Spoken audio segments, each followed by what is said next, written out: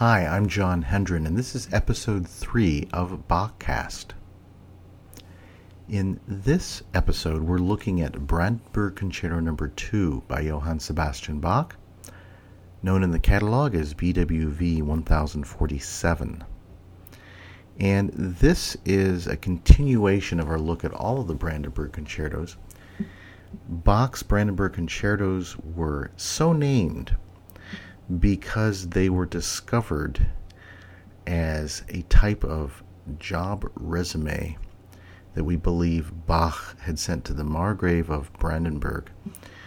He basically mailed 6 of these very diversely scored concertos. They were put into the Margrave's catalog. We don't know if they were ever performed there. And that's where they were discovered when they were cleaning up house and throwing away some music. We discovered in Bach's autograph hand these 6 concertos. And so it's kind of a stroke of luck that we got them that way, right? So the opening you just heard was from the second movement, and our featured recording this time is the collection of 6 Brandenburgs as recorded by Concerto Italiano, the director Rinaldo Alessandrini.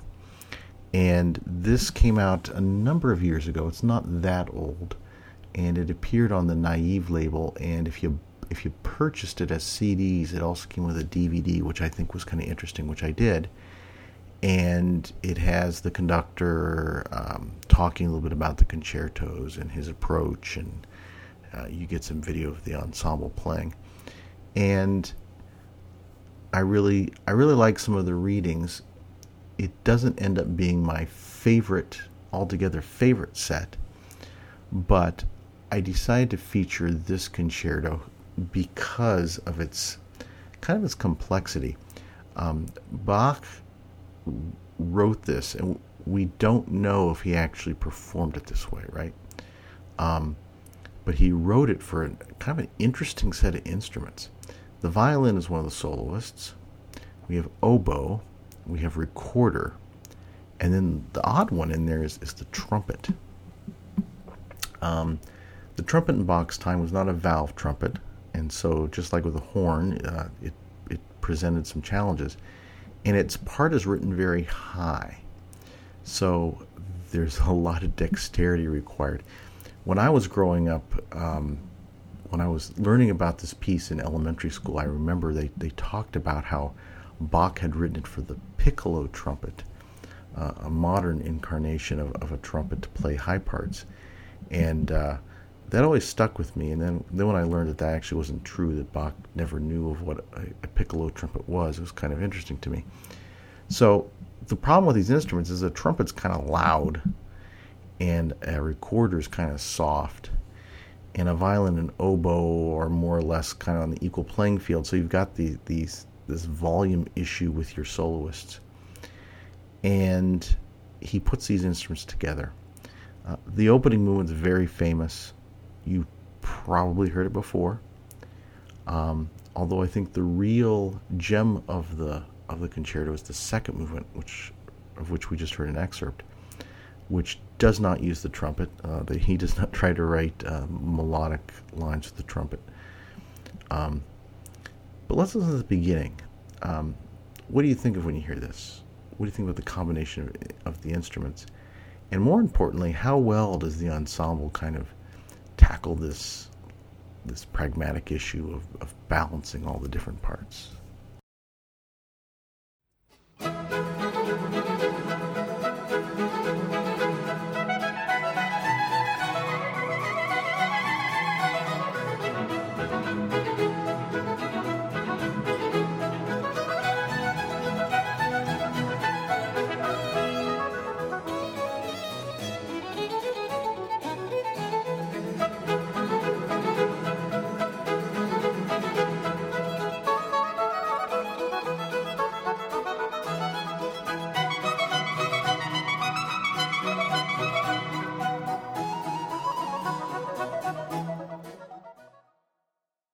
So Bach's doing some interesting things here. He has his theme. Dun, dun, dun, dun, dun, dun, dun, dun, dun, dun, dun, dun, dun, dun.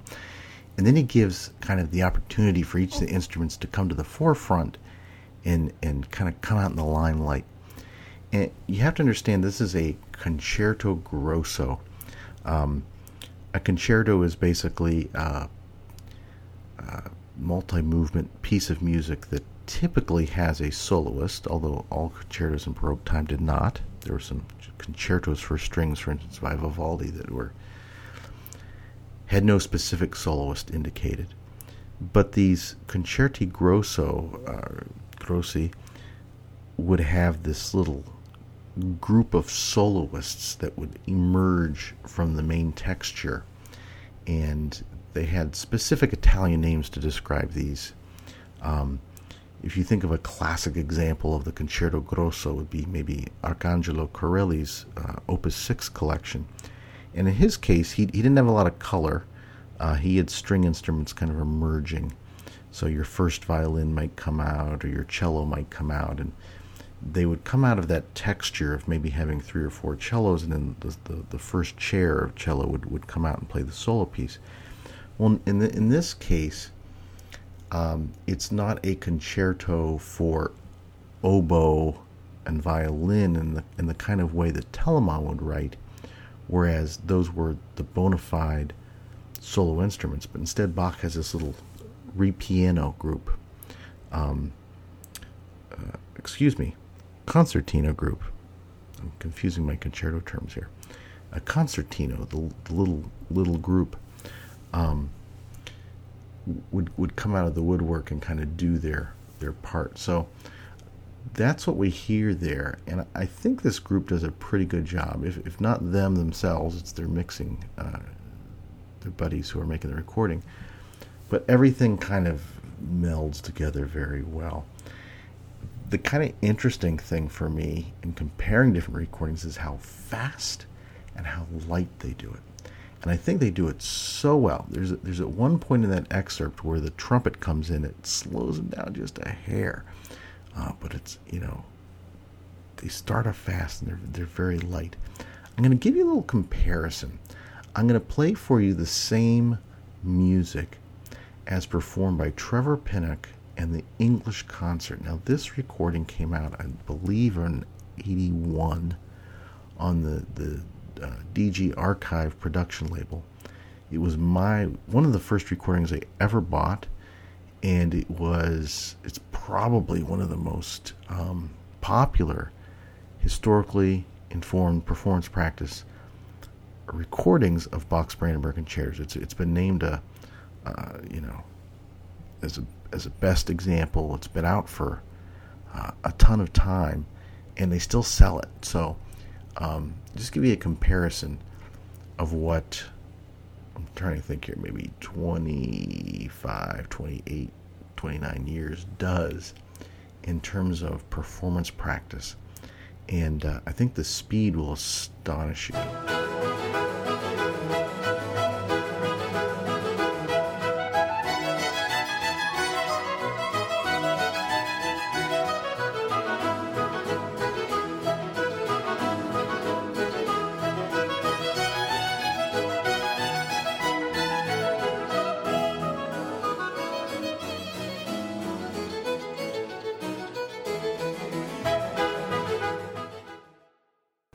I'll concur with you that the recording still kind of works. It was very well put together. Some of the, on violin they had Simon Standage, they had David Reichenberg on the oboe. I think Michael Laird was the trumpet player. But these were like, some of the early British early music people had come together and really did a good job. And you take this more modern recording by Concerto Italiano and you see what a little speed does to it and a little bit of lightness to the texture. In Pinnock's version, it's kind of like this. There's this mechanical machine in the background. All that harpsichord is really brought out in the recording, which, if you've heard a Baroque ensemble live, you typically don't hear the harpsichord that prominently.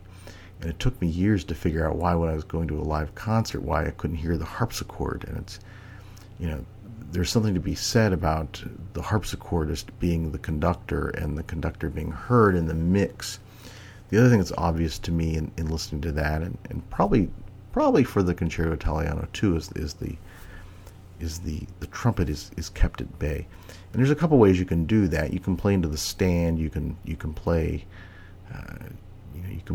You're positioned further back. That's what the Academy of Ancient Music did when they performed live. Is the trumpet players were kind of off and to the side.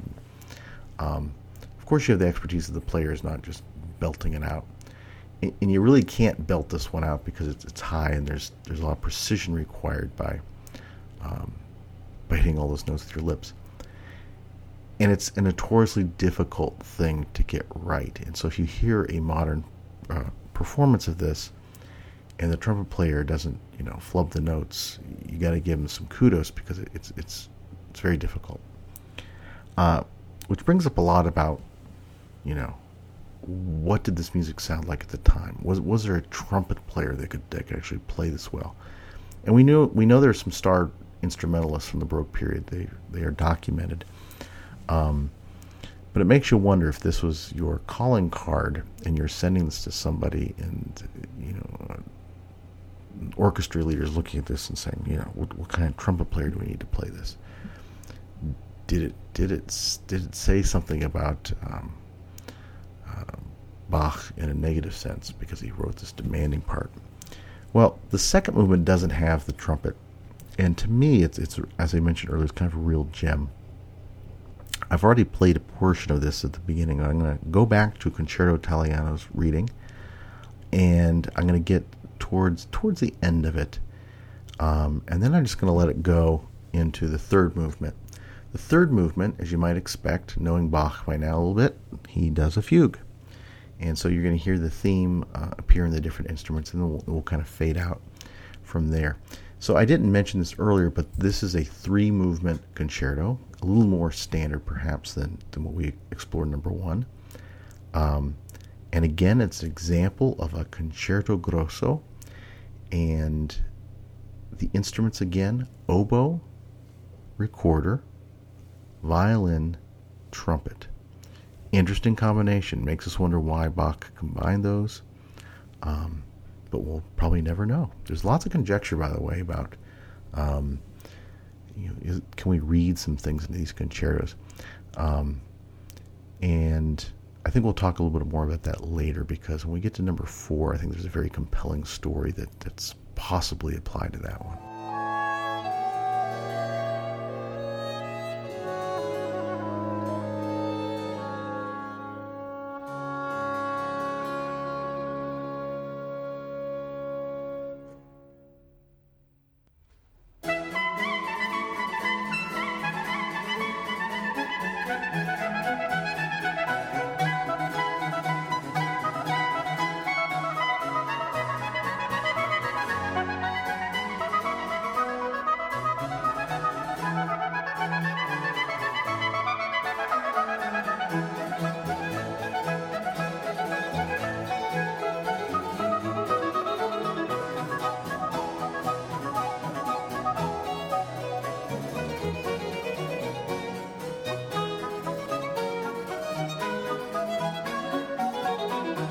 So after each instrument has its part coming in with the theme,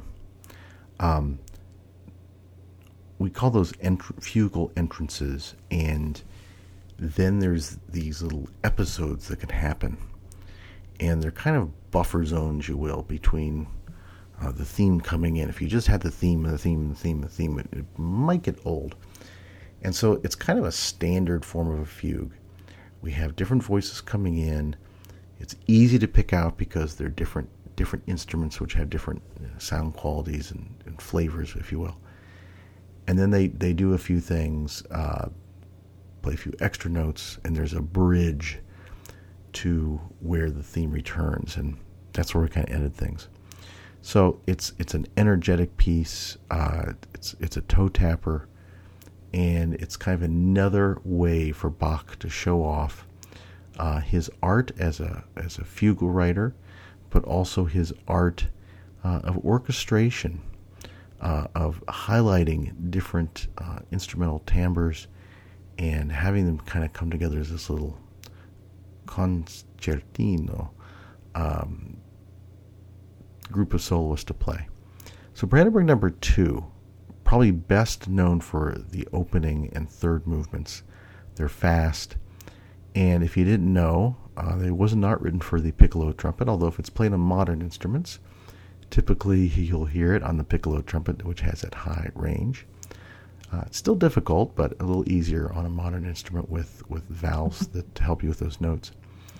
And the ensemble that we featured today was Concerto Italiano, and their recording appears on the Naive label.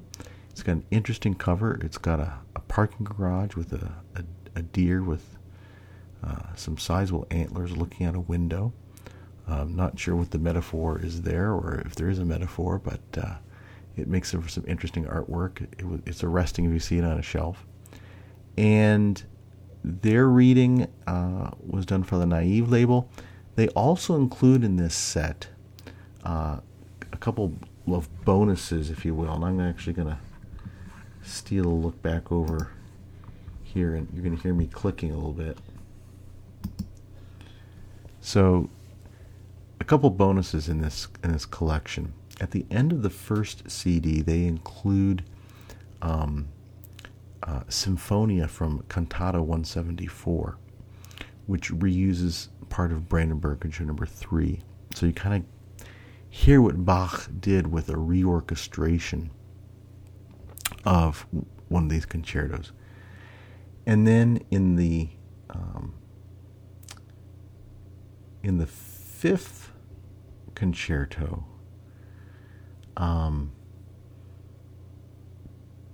they've included an additional track highlighting the harpsichord cadenza in that one, and then the CD closes with the sixth and final concerto. So we've been listening to BWV 1047. I want to thank you for listening. Hopefully you have learned something, or at least got a deeper appreciation of a little bit behind Bach's second Brandenburg Concerto. Thanks for listening. My name is John Hendren.